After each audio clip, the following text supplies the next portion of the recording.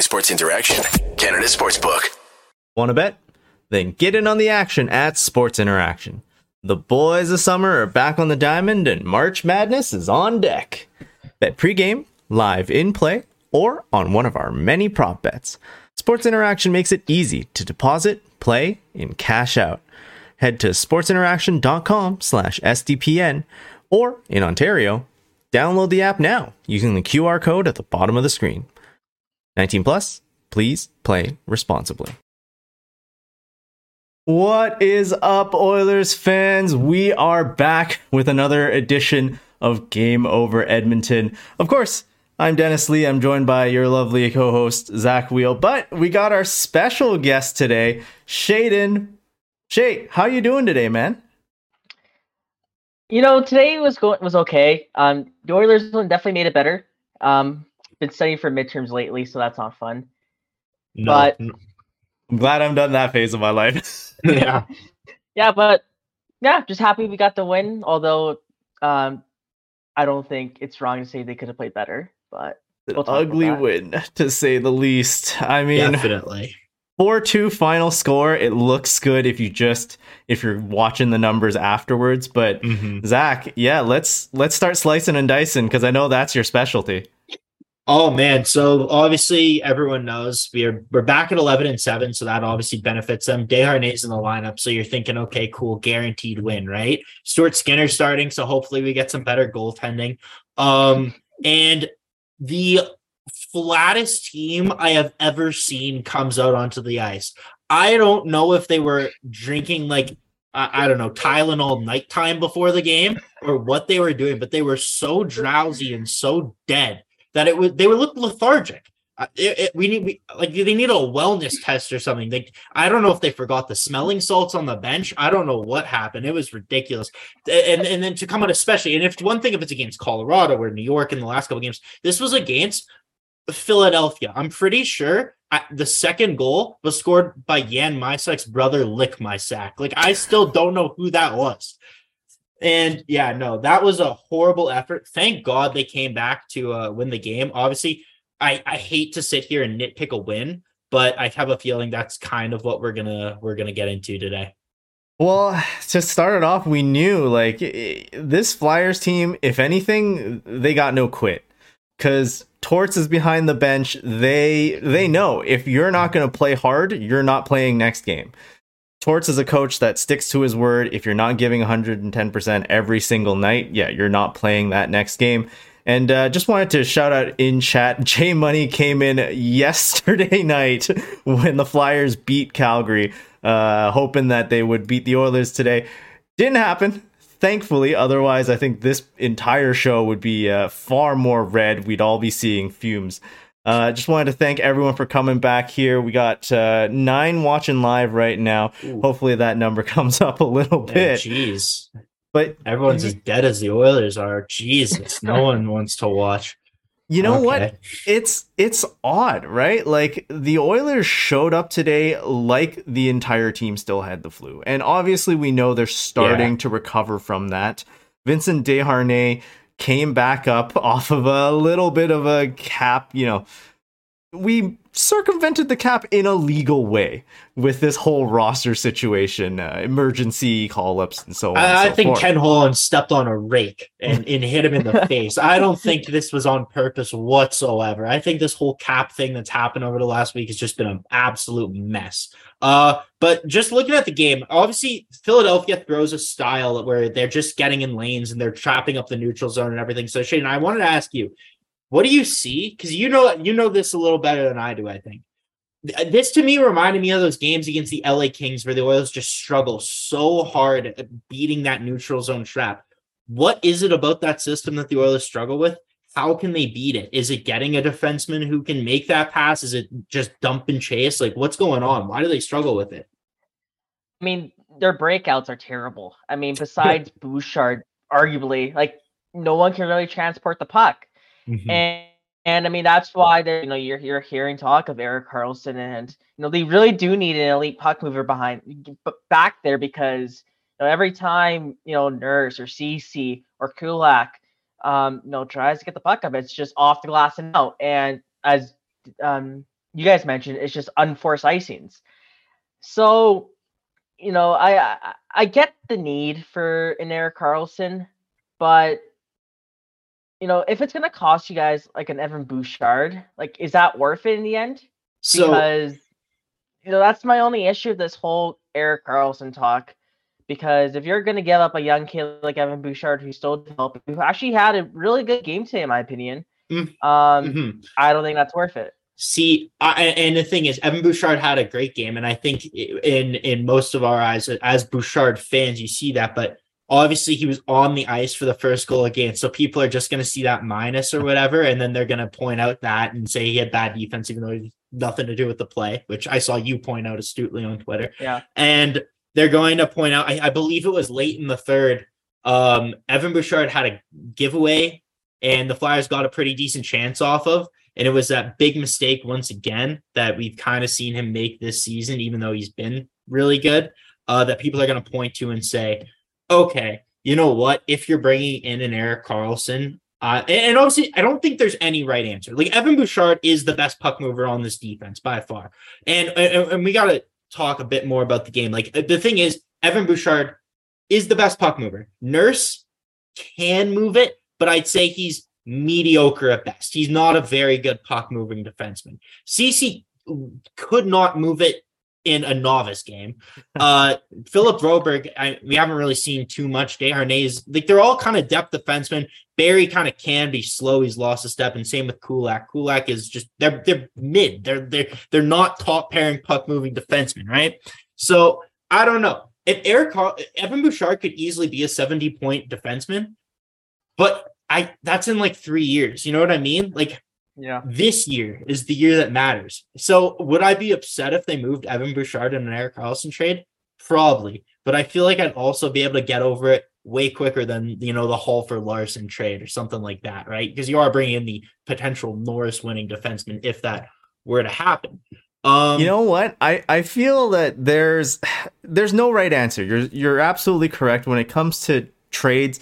Management, all you can do is take the information you have and try and make the best of it. But you're right. Let's get into all the trade talk later on into the show, because by God, there's going to be tons of that. But first, just to cover a little bit more of the game, I mean, to start off, it seemed like the Oilers had some decent jump in the first 5 minutes. Yeah, outshot 4-0. Yeah, once you hit that 5th minute into the game, and especially with, Cates, that first goal on the wraparound on Skinner, it's a little deflating for the team. Absolutely. I'm sure Skinner wanted that one back. Ended up with a .920 save percentage. Skinner was instrumental in the end to winning this game. But it is tough when you have these one or two squeaker goals, and we saw that last season with Mikko Koskinen. First shot of a game, he would have that sneak by him. It's hard to get any momentum off of that. Of course, another awful goal was the CC pass, where it was just a bit of a flub to Broberg right into his skates. It's pretty much double covered at that point. Yeah. Meanwhile, the other half of the ice was completely open, right? Mm-hmm. So you guys are completely right in that we need that puck-moving defenseman. Right now, the biggest issue is Bouchard's not having a good year, and you could probably say that, CC's not having a good year. But this is the year. The West is completely open.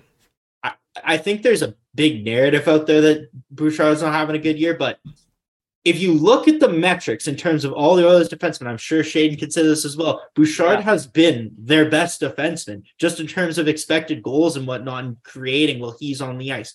The problem, it's a lot of the problem with that eye test, right? And the eye test obviously is, it can be good and it can be beneficial, but when something really big and really flashy happens at one moment of the game that will stick out in your memory, like Bouchard has a big giveaway, or, the minus on the score sheet, it might skew your perspective on it, where you look at, like, Darnell Nurse, who kind of had some big physical flashy plays tonight, but from my perspective, I don't think he was very good at all. I think the entire defense struggled tonight, creating, because of the way the Flyers trapped up the zone. So it's really tough to say, and it's an ongoing problem. And I think it's going to be something we're discussing really until after the deadline, because we really don't know how the Oilers blue line is going to look on March 4th. So yeah, it's a real interesting thing. But the thing is today, what essentially happened in the first is Philly forced the Oilers into playing their game. They were slow. There were no rush chances whatsoever. I said this to the guys before we started the show, but I'm pretty sure, and I'm a noted Devin Shore hater. Devin Shore had the two best chances 5-on-5 in the first 40 minutes, 10 shots through the first 40 minutes against a team missing. They were already one of the worst teams in the NHL, and they're missing $25 million worth of players. Like, you quite literally couldn't make up a worse team. This is the Lee Valley Phantoms or whatever. But like, and the Oilers were going. You would if you didn't know anything about hockey, you would have no idea that the Oilers had some of the most skilled players in the world on that team. Like, for the first 40 minutes, and like I know you brought up that first goal on Skinner, Dennis. Like, just as much as it's on Skinner, like, again, bad goal for Skinner, shouldn't let that in no matter what. But Leon could put a little bit more effort behind the net and tying up the guy, because I'm pretty sure Cates was his guy coming around the net. You tie him up, you block the pass, whatever. That doesn't happen. But anyways, I'm not sure. Shane, what did you see in the first 40 minutes of play here? Well, just on that Cates goal, yeah, like that was Leon's guy. And no, I was gonna mention this at the start of the podcast. I don't know what's up with Leon. Like, I know he's putting up the points, and I mean, obviously he's gonna hit like 120 points, which is awesome. But there's something off, and you know, whether that's lingering effects from the high ankle sprain, whether it's another issue, like, I don't know what's up, but he hasn't been the same. For the past month and a half, I've been seeing him blindly backhanding passes in the zone. They're getting picked off. Like, this guy's I don't care if I'm being biased. He's the best passer in the league. When he's on his game, he's the best passer in the league. Absolutely. And for some reason, his passes aren't going through. And, you know, going to another conversation, how you're talking about after the first 5 minutes, Philly just outworked us. I don't know who mentioned it. I think it was either Gage or Stoffer, but they said will over skill. That's true. Like, you have the most skilled players in the world, but if you don't put in the work, you're going to get crushed out there. And that's exactly what happened. He had 10 shots in the first 40 minutes. They woke up in the third, had 17 shots on net. Like, I don't know what is it with this team. And it's been a trend for years, too. Like, they really never show up against teams that are below them in the standings. And it's puzzling, to say the least. Absolutely. It is really puzzling. But when they said that will over skill, that's absolutely true. That's why that's why Columbus can touch the playoffs in years past. That's why all these hard-working teams with not much skill can make it so far and do so well. And I find the Oilers, when they play these teams, they rely on their skill too much. They try and pass it in the net, and these teams trap up the neutral zone, and the Oilers don't have defensemen that can make a pass. And that's why 29 and 97 request a defenseman that can make a pass. So we'll see where that goes. But no, I absolutely agree. I'm glad they brought it up. I'm glad you brought it up. It's something that's it's a theme throughout the season with the way the Oilers play. They definitely need to show up. It comes down to effort. It just comes down to effort. It was so sloppy. Whether it was Leon in the first period, I counted 3 backhand passes kind of at the opposition blue line that just went the other way. Then first shift of the second period, you think, okay, they're going to come out harder. No, Leon again, backhand pass, picked off, Flyers chance the other way. Like, I don't know what it is with him. And I think I think you are right. There is an injury there. He has not been 100% all season. It is clear he's not nearly as dominant in the offensive zone. You see it in the way that he skates. He's just not as, he's never been a mobile guy, but he's not as like elusive with the puck, if that makes sense. Like, it's almost like the Flyers are poke checking it away from him. And in years past, when he would just go around these guys, no problem. Like, McDavid would do those drop passes to him kind of when they're doing their like weird reverse cycle down in the corner, and Leon would be able to evade traffic. But this year, it seems like more often than not, Leon's running into a stick, running into a body, and it's going the other way, right? Even though he is putting up the points and he is still a great player. And I think it will come back. I think if you watch, to me, like in the Colorado game last game, the first 2 periods, Leon clearly made an effort to show up. And I thought Leon was really, really, really good last game. So he still has it in him. I don't know if it just takes more energy for him to give that kind of effort this year because of the effects of how he feels physically.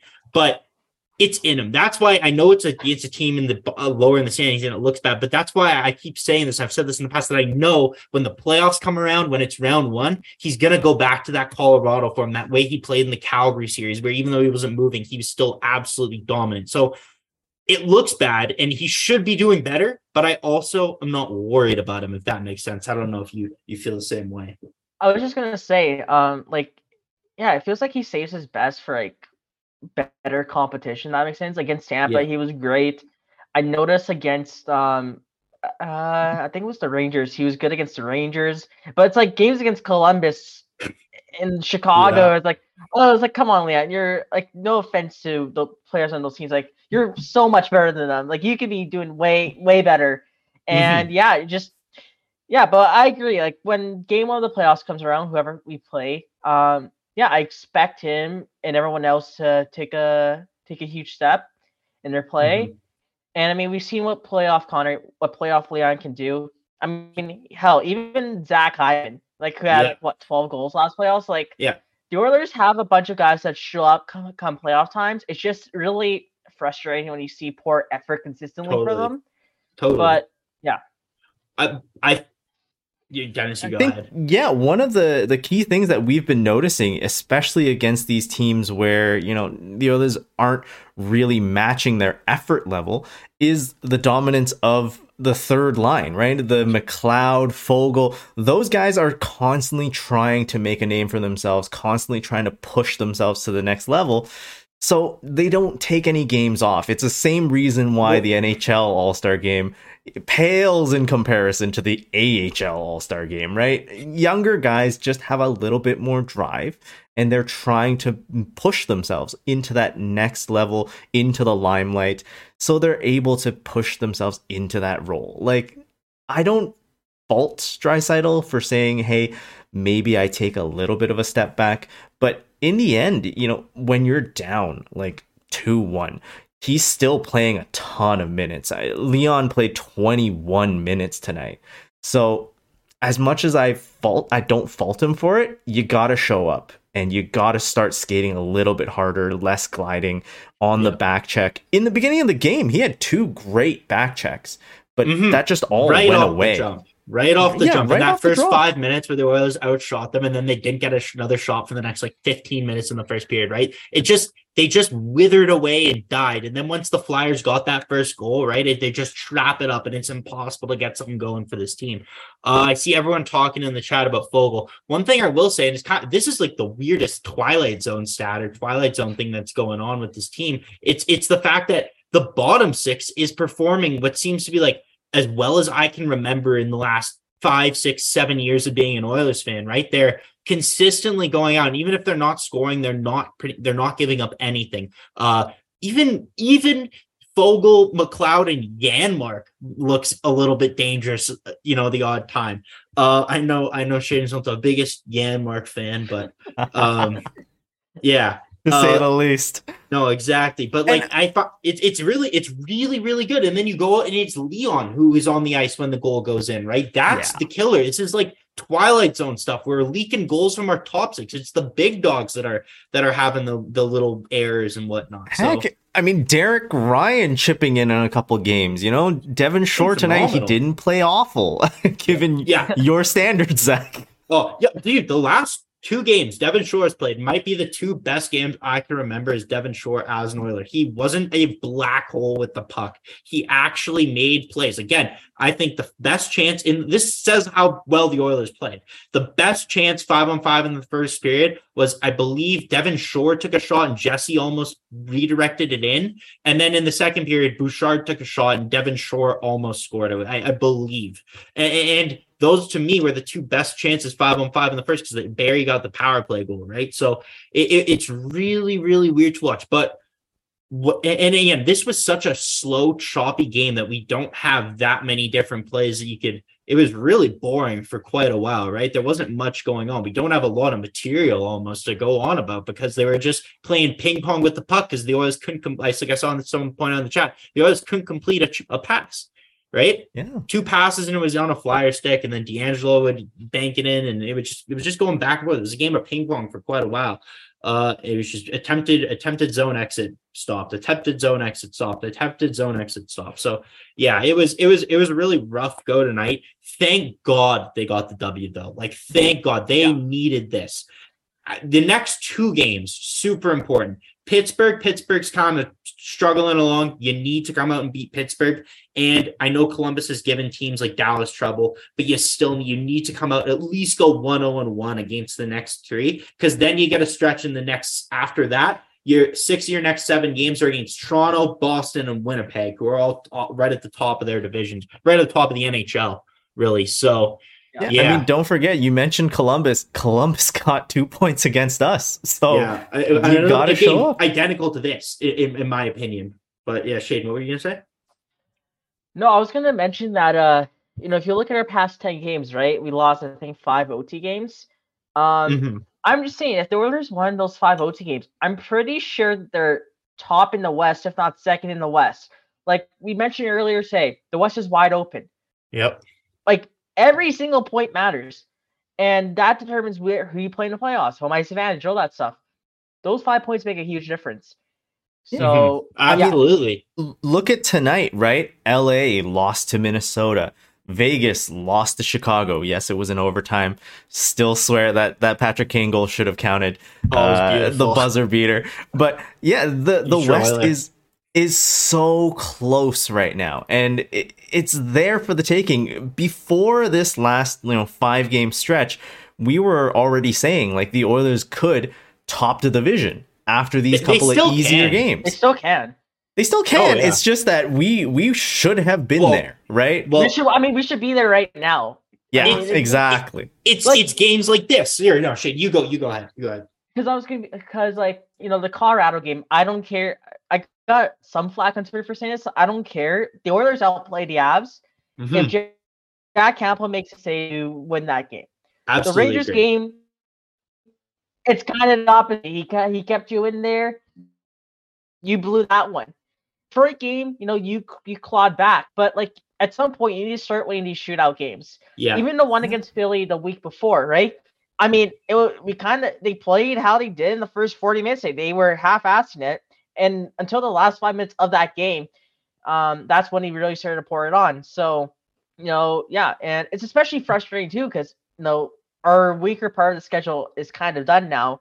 You're heading into the tough stretch of your year. Yeah. This is when the trade deadline is. All the teams in your division and conference are going to be adding up. Vegas and Dallas are 2 teams competing for Patrick Kane, right? So, I mean, do you guys want to tie this into the trade? Well, yeah, let's do it. Let's just start it out with saying what Bob Stauffer said. So I think all of us have been on Twitter. We've all been irritated with these unceremonious losses that the Oilers have had where they've blown leads. And, we've all been calling for months saying it's the time to make a move now. It's the time to make a move now. And it seems like media and everyone else is kind of giving the pushback on that and said, no, Ken Holland's got patience. It's time to wait.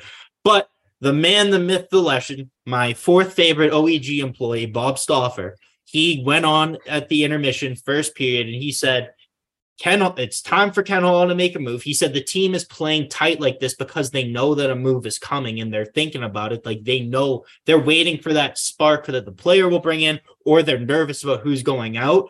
I'm not sure what he exactly implied there with that, but that's kind of what I took from it. And then he said, Ken Holland on the broadcast to everyone watching the game across the NHL, that Ken Holland is a very well compensated man. And the time is now to go get it. And Bob, if you don't know, like I said, works for the Oilers. So for him to say that, you're telegraphing across the league, like something's coming. And it better not be Devin Shore being sent down tomorrow, right? Like that can't be the move.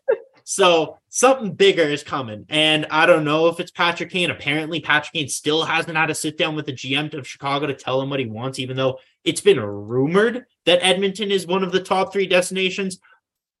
I don't know. But yeah, no. Let's start it off with this. Because there's obviously the trade talks just ramping up. Where midnight tonight will be 9 days away from the deadline day. Shaden, if it was up to you, what is your ideal Oilers deadline look like? All right. So I posted tweet similar to this a couple days ago. I think there's 3 needs that the Oilers have to fill.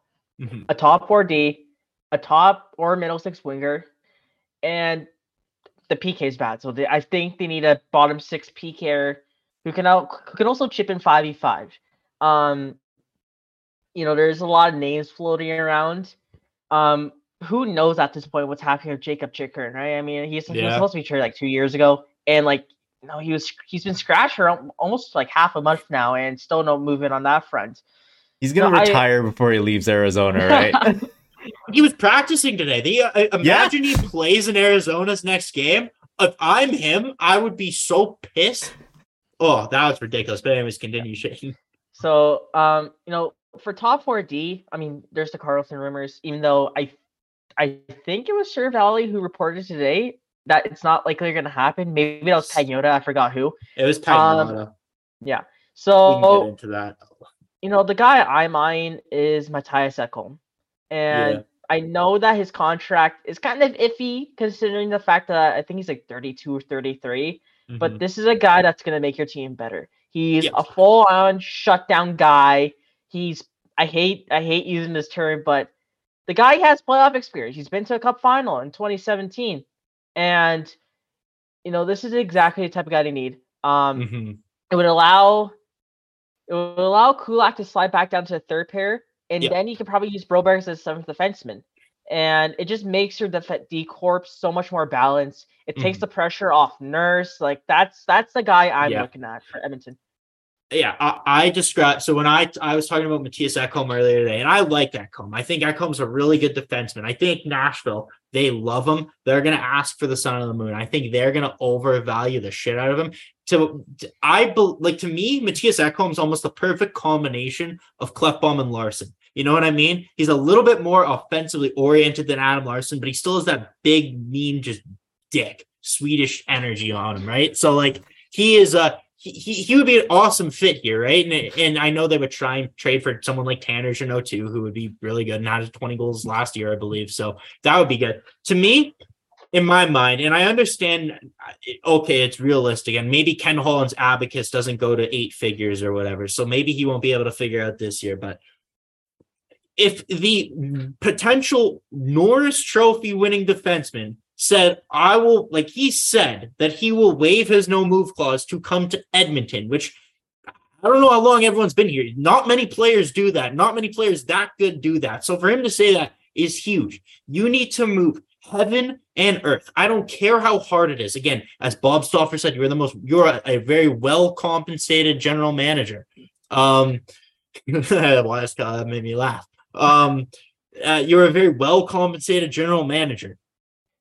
You need to do whatever you can, whether it's moving out Tyson Barrie, who's been good, who's been fine. But Tyson Barrie is, I said this earlier, it's like comparing Jean-Gabriel Pageau to Connor McDavid. No problem with Jean-Gabriel Pageau, but not even in the same stratosphere as Connor McDavid, right? Like, it's apples and oranges, two completely different things. This guy, if San Jose is dying on the hill of, okay, we only want to retain 20%, what I say, and again, how realistic is this? But again, I'm not paid $5 million.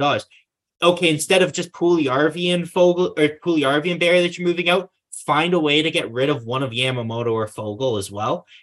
For the most part, Puljujärvi and Foegele have been swapping his healthy scratches, and Yamamoto's been injured for more often than he's not been this year. So I don't really think you're sacrificing as much depth as it might seem like with that. I think you're swapping Barrie for Carlson. And I think you have guys like Raphael Lavoie even, and I know he's not proven, but I know the Oilers probably want to give him a shot here. He scored again today. You have players that you could come up who are making $870,000, not $3.1 million like Yamamoto, who I feel like Yamamoto in the 3 games he's been back, and I know he's been injured and he's had issues, but useless. Like, just, I'm being blunt, useless, done nothing, quite literally nothing. I don't know if you guys saw something different with Yamamoto, but I feel like there are guys on the farm that can come up and do just as good a job for a quarter of the money. And if you can figure out how to bring in Carlson, whether it's at 7, 8, or 9 or whatever, make it work. This is the Norris Trophy winning defenseman, and you have the best player in the league in Leon this year. I mean, it's just something you got to do. To me, you do it. I think it's clear, right? everyone would, in a non-cap situation, everyone would love Karlsson. I'd love him in a cap situation. The problem with the cap is we got to make the money work, and I get it. It's tough. If you can, and it's just a couple of assets going back the other way. I completely agree. Before you go in, I don't want to be an asshole, so I'm sorry, but can I say one thing I forgot to say? Sorry. So another thing for people in oil country, a lot of people, when they see Toronto make a move, that's what really gets under their skin, right? That's what sparks something. And for the Leafs to go out, we're in a very similar position with their core and their playoff success as Edmonton is, to go out and make that splash and get the Noel Acciari and Ryan O'Reilly, an elite player, won a Conn Smythe, making 7 point. Had a hat trick. Exactly. Instrumental. He puts Toronto just over the top. He is a clutch. We brought up playoff performance. We brought up everything. Everything Ryan O'Reilly can do, he does. He makes that team so much better, so much harder to play against. The Toronto Maple Leafs, when they traded for Ryan O'Reilly, where they were in LTIR, just like the Oilers. They had $1 million in salary cap space. They figured out how to bring on a $7.25 million cap hit and Noel Acciari, however much Noel Acciari makes, without getting rid of anything off their roster. They made it work. If they can make it work, you can make it work. It can be done. That's why it frustrates me, and I'm sure many other Oilers fans. No one's going to hear $1 in, $1 out, or all this other garbage. But it's just absolutely, it's not true. Yes, in theory, $1 in, $1 out. But there is blatant examples that happened 5 days ago. If you own a TV, you know it's possible. Because, if you have a cell phone, you know it's possible. So, sorry, Dennis, I'll let you go back on what you were saying. But I wanted to bring up that caveat that with the cap, even as tight as it is, it can be done. You just need to be able to be creative. You need to be able to think. And if you can't, you should not be a general manager and step down. I think that's the biggest point, right? Yes, we work in these cap situations. There are things where it's you can't do certain things, right? You can't pay a guy $1 anymore. Like, the NHL doesn't work like that anymore. There's a minimum salary you have to pay. So scratch all the things that are illegal, that you cannot do. Within those rights, you can retain money, maximum of up to 50%. You could get a third team involved. They can do a 50% of what's left over. Within that set of rules, that's where you operate. And the next thing you have to look at is what's going back the other way. I think Toronto is a great trade because, like you mentioned, it was mostly picks going the other way, right? They didn't hurt their team's roster at all. A lot of people are calling on the fact that, hey, if we bring in a Karlsson, half this team is going to be gone. Well, no. Strategically, you're going to have a couple guys that are probably gone for cap reasons, not so much for, trade value reasons. But you have to see those for what they are, right?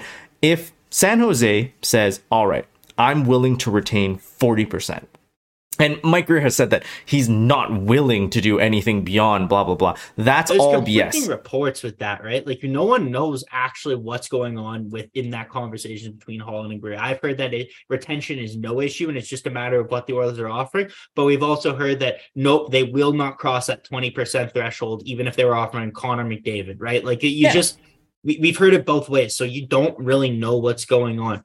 MGD made a great point, and I'll let you get back. And I just wanted to acknowledge this. He does say that the difference between the Leafs trade and the Oilers trade is that the Oilers are targeting people with years left on their contract, right? And it does make it harder. The third party is almost impossible if you have years left on your contract. But we're not saying to not take people off the roster, and we're also not you're not offering up people with no value. Tyson Barrie has value around the NHL. San Jose could acquire him and flip him tomorrow. The Oilers could probably send Tyson Barrie out for a draft pick and just use that draft pick in the deal to get Erik Karlsson. Now, is Ken Holland that creative? Does he have that patience? Is he willing to risk it and not get Karlsson? If you just trade a defenseman away in a playoff run. There's things I wanted to let Shaden jump in on this because I've kind of been hogging the mic and you as well. But that's kind of what I believe. You have to get something done. The time is now, not on deadline day, in the next couple of days.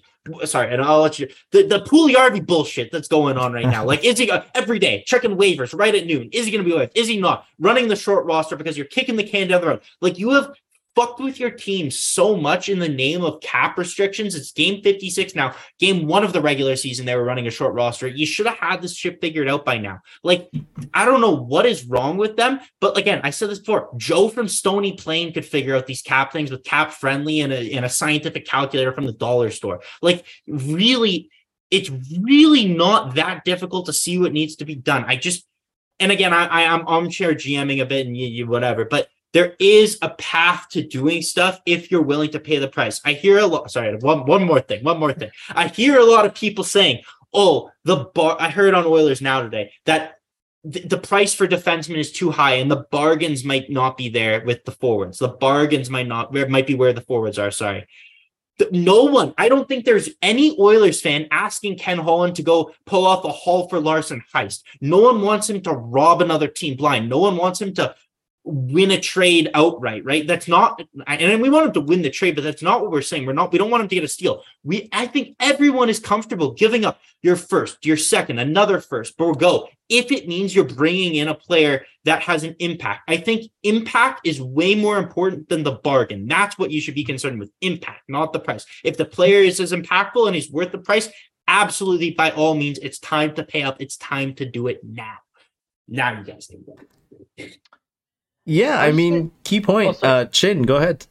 Oh, sorry. I was just gonna say, like if Holland just stays quiet and adds, Shane Gostisbehere, brings back Dmitry Kulikov, and on the forward core he adds a Nick Bukestad, who, I mean, it's fine, but like honestly, that should cost him his job. I know that won't happen, but like it's possible. It should, because like you're in year 8 and 9 of 97-29. The West is wide open. Mm-hmm. McDavid's on pace for numbers you haven't seen since Lemieux. He's gonna hit 140 points. He probably gets 60 goals. I mean, we've mentioned Leon, who's been underwhelming, but he's still on pace for 120. Hyman and Nugent Hopkins are gonna hit 30 goals, maybe 40. They're gonna hit 90 points. Maybe 100. And like we said, the bottom 6 has been a positive. And since January 1st, 2023, this team has been top 10 in defensive stats and expected goals against and all that stuff. They're top 10 in each category. They're like unbelievable. It's just like, I don't really get the narrative where we're a bad team. Are we a lazy team? Yeah, we're pretty lazy. We saw that today. But when this team is on their game, they're an easy conference final appearance. And adding an Erik Karlsson, adding a Jacob Chikrin, adding a Patrick Kane, that increases the odds of you winning a championship this year. Mm-hmm. And like they can't sit around. There's no way you can sit around this year.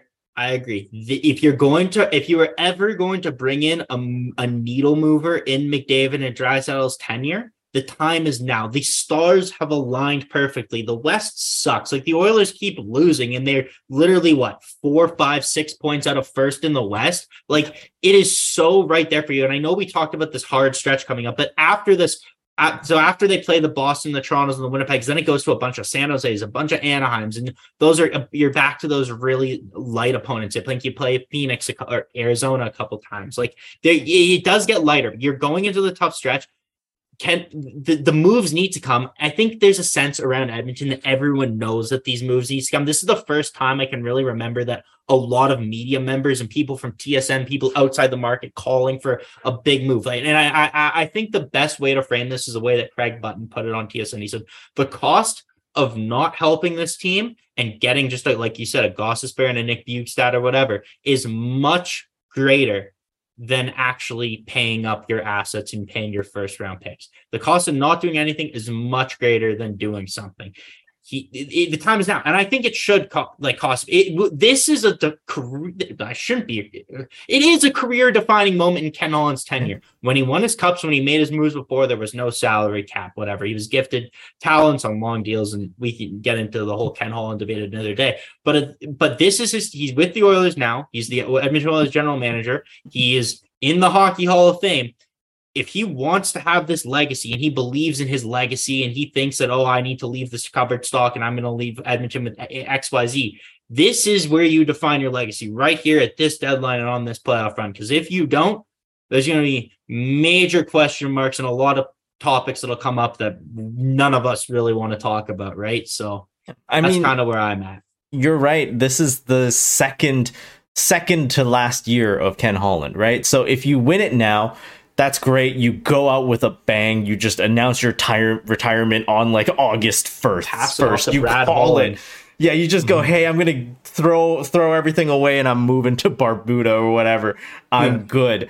So if you go now, this is the ideal time. Next season, you're going to have a lot more pressure. We all know that GMs in their final year, they are pressured beyond belief to try and make things happen. That's when we start seeing panic trades, bad trades, if they're trying to hold on to their career. Ken Holland's not exactly like a spring chicken. I just want to add on to that point. Next year's also the final year before Leon and the Oilers can talk to an extension. So that adds even more pressure for Ken because, he's not like, here's the thing, Ken's not the GM that's going to be doing the Leon Draisaitl extension. That's either Steve Sales, Brad Holland, or whoever they hire. I don't know. Bob Nichols is going to hire like Dale Talon. Keith Gretzky, whatever. Yeah. But like Ken Holland's not doing the Leon extension. We know that. So add on to the fact that this team has to win a cup. And he's in the final year of his own deal. I'm kind of scared to see what happens next year at the deadline in free agency. That's a scary thought to me, to be honest. Yeah, it's super scary, man. It's super scary. So, Wise Carl in chat wanted us to talk about his trade proposal. So in here, he said Ekholm or EK at. Is he talking I'm assuming Erik Karlsson? That's Erik Karlsson at 40% and Ekholm at 10%, plus Janot, who makes $800K. Oh, Janot at 50% for Barry, JP, Yamo, 2 first, Reed Schaefer, 2 seconds, and a third. Okay, so in theory, sure, sick. I love it. Would I do it? Absolutely. A couple things that I say are probably unrealistic about this. There's just way too much going on. Like, I don't think Ken Holland has the mental fortitude to be able to move that many players in this short of a time span.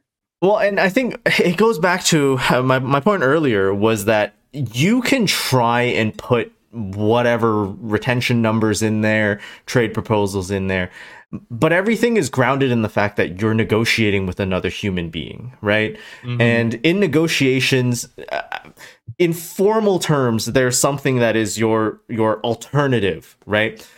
If you make a trade, what is the things that you're giving up and what's the alternative to giving those things up? Well, if you're Mike Grier, maybe you want to just hold on to Erik Karlsson because he's having an amazing season. If you think that the value you're going to get back is worth less than, say, I don't know, like ticket revenue next year, then you would hold on to it as an asset for that part of the business.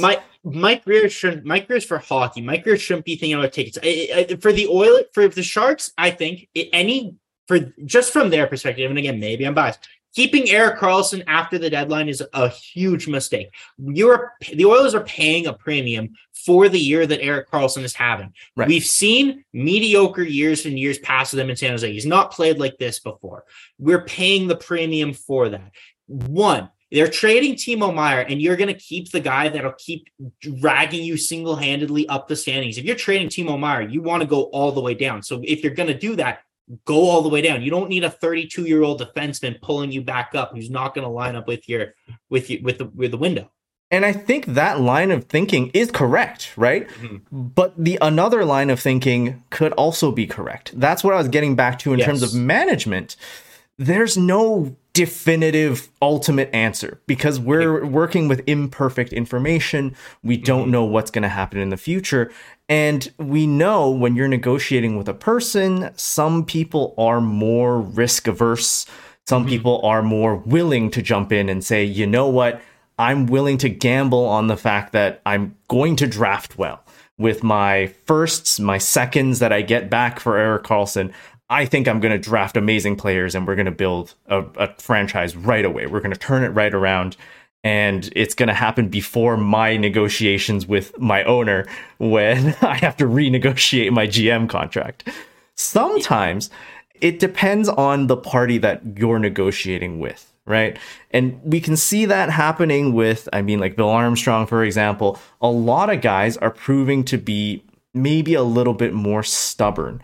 And you're right. I think it's in the best interest to move on from, I mean, you mentioned Timo Meyer, I think Erik Karlsson, Jacob Chikrin, all these guys, it's in their best interest to, but I'm not that GM. So whatever they're thinking, if they find that that value's not there, they might nix a trade. There's a reason why Jesse Puljujarvi isn't on waivers, isn't already out of Edmonton, right? Ken Holland wants to hold on to this asset. And as much as everyone agrees, maybe the cap freedom is something that you would value. He thinks differently. And we're all aboard this wild ride of NHL GMs and what they want to do. Let's just one thing about Karlsson. Sorry. No, you go ahead. One thing about Karlsson, right? Like he's not going to have this year type of year again next season. So Edmonton literally has all the leverage here. You know, if I'm San Jose, and if Edmonton is offering me a subpar package, honestly, I think at that point you have to take it because like 6 months ago, Karlsson was a negative asset. Yes, right? He had an anchor. I was going to make an anchor of a contract, and he's going to probably regress back to that next year. Maybe not, a 30, 40 point guy, but maybe no one knows. He could turn into a pumpkin, or he could keep it up. Like there's literally it's a coin flip. It is a coin flip. So for Mike Grier to hold on to it, I'm so glad you brought that up. It's such a risk for this franchise, because if he regresses next year and they can't get rid of that contract and they're stuck with it, because they need cap flexibility. They still have Mark-Edward Vlasic under contract for the next 3 years. They have, I think they're in LTIR and they only have like $700,000 of cap space. And have you seen their roster? It's absolutely horrible. It's horrible. So they want the flexibility. If it means paying, okay, I hear the people, no one wants to pay Karlsson $20 million not to pay for you. Okay, well, you're gonna pay, you're paying him $20 million to pay for you, but you're also saving $35 million on the end of the deal, right? That the Oilers are gonna have to pay. So it's not like they're just sending him out the door for nothing. You're getting tangible, really good assets back. And this might be your only other chance. The only other team that I've heard connected to Erik Karlsson in any sort, and it was something like, okay, maybe in the summer they'll be interested, and maybe they try to make it work if they move money around, was Florida. Florida doesn't have a first-round pick till 2026. I do not know what they're giving up for Erik Karlsson that the Oilers can't. They could be any package Florida has. So I think this is a lot of hardball and posturing by Mike Grier. Like you brought up that David Pagnotta, they're far away. The San Jose only wants to retain 2 to 3 million, and the Oilers want somewhere closer to 5 million. What that could be is someone in San Jose going I'd probably be San Jose going to Pagnotta. I was saying that stuff in hopes that someone in the Oilers front office sees that article and it gets them back to the negotiating table. Okay, we're not that far away. This is the thing. And it's all posturing. Like, we don't know. The media is used by the players, by the agents, by the teams. So that's why everyone hears different things. That's why there's so much conflicting reports going on. No one knows what's happening. Let's touch on, we're running a bit long here, so let's touch on a few trade proposals in chat, and I think we'll call it a night here. Sound good? Sure thing, yeah. Sure. Yeah, so let's see. Mickinator says Karlsson for Barry with 50% retained, Yamo a first, and then Patrick Kane 50% retained for JP first and Holloway. So I think you're overpaying for Kane. Yeah, that's a definite overpay, especially what we're already hearing in the market. It won't require a first for Patrick Kane at all. Like that's what we've been hearing, and there's only a handful of suitors. There's no real need to. Patrick Kane is a star player, but there's no real need for the Oilers to outbid and overpay for a guy like that, right? That's not our pressing need right now. Shaden? Yeah, I agree. I mean, I date back to your proposal last game over. I think you said Fogle in the second could get you Patrick Kane, and that's what agree. I would do. Yeah, like, I mean, just get another team to be a broker, get him at 50% retained. He's at I think at 2.8 or 2.7. Like, it's not that hard. It's exactly throw him a salary. Yeah, get him the third retaining it team, would give be him the a same. fifth or something. It would be relatively the same as what the Leafs paid for Ryan O'Reilly, just because Patrick Kane, I think, is paid in total like $2 million this year. So in actual cap, it's nothing. So it would be a very late round draft pick to get someone to facilitate a deal. And I think someone from Montreal said that they were trying to facilitate the Toronto O'Reilly deal, and it didn't happen. But there are a bunch of people out there, a bunch of teams out there trying to facilitate these UFA salary cap retention deals.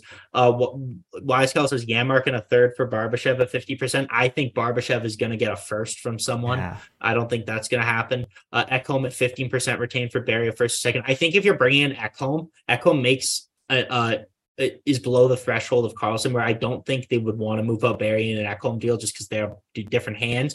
You still need a power play guy, so Ekholm to me is, if you're bringing in Ekholm, it's one of the forwards going out, and you're trying to get as much retention through like futures as possible.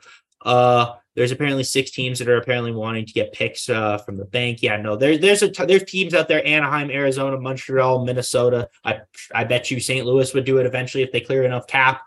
There's people out there. There's a bunch of good trades. I see one from Meyer. I don't think the Oilers can compete with the offers that are out there for Timo Meyer. No. Yeah. Well, it's tough, right? Because we as fans can speculate a lot, in media we can speculate a lot. But again, the situation in the room, general managers, they'll talk, and we don't have to do this like an NHL 23 trade, right? It's not like we'll throw it out there and it's a declined, and if we throw it out there a month from now, it's still declined. GMs are allowed to change their mind if, for example, and here's what I'm hoping out of the Oilers during the trade deadline is Mike Grier sees, hey, there's no real other offers out there. He goes to management or upper ownership and says, hey, this is what we got. Honestly, I think it's worth it. Convince ownership to go with that rebuilding path, and then give Karlsson to Edmonton for whatever Ken Holland asked for, right? I don't think you're right, the posturing should be something that we really hang ourselves up on. It's got to be a situation where we keep an open mind, we try and keep the communication lines open, and at any time someone might decide, you know what, no, I will take your offer, or sweeten it with like a fifth or like a sixth, and then we got a deal, handshake, you know? Exactly. Last one I've seen Wallman's name come up in chat. Doesn't sound like Detroit's selling off any of their guys, so I don't think Jake Wallman is a possibility. But yeah, Dennis, I hope you're right. We've been running for a little bit long here. There's 4 more games left until the deadline. The Oilers are back at it Thursday against Pittsburgh. We got Columbus, then we got Boston, and then Toronto, I believe. That's the schedule coming up. Let's hope the Oilers, honestly, I'm hoping for 500 in those 4 games. But we'll kind of see how it goes. They seem to show up against the good teams. Maybe we should be in for some really fun games here, regardless. As long as we don't get an effort like tonight, I think we should be good. I want to thank Shaden for coming on with us once again. It was a blast as always, my man. You come on with such fantastic points. It's great to have you. I'm sure you'll be back in the future. And I'll pass it off to you, Dennis. Dennis, thank you for hosting. Where can they find you tonight? Yeah, you can find me at Dennis Lee YEG. Shaden? Yeah, you can find me at Shay_News93 on Twitter. You can also follow my podcast channel. It's called the Tendercast. So if you want to hear more great hockey takes, look there. Awesome. Right on. Thank and Zach, Zach, for you. You can find me at ZWheel97 on Twitter, making phenomenal takes every day, all day. So it was awesome having you on. It'd be a blast, and I think that should be it from us tonight. Have a great rest of your night, guys. Let's next game Thursday, February 23rd, against Pittsburgh. It's a 5 p.m. Mountain puck drop. It's going to be a triple header. Avery, Zach, myself, we'll all be on that post game show. So we'll see you then, and until then, play La Bamba, baby. Let's play La Bamba, baby. Bye-bye. Game over! Powered by Sports Interaction, Canada Sportsbook.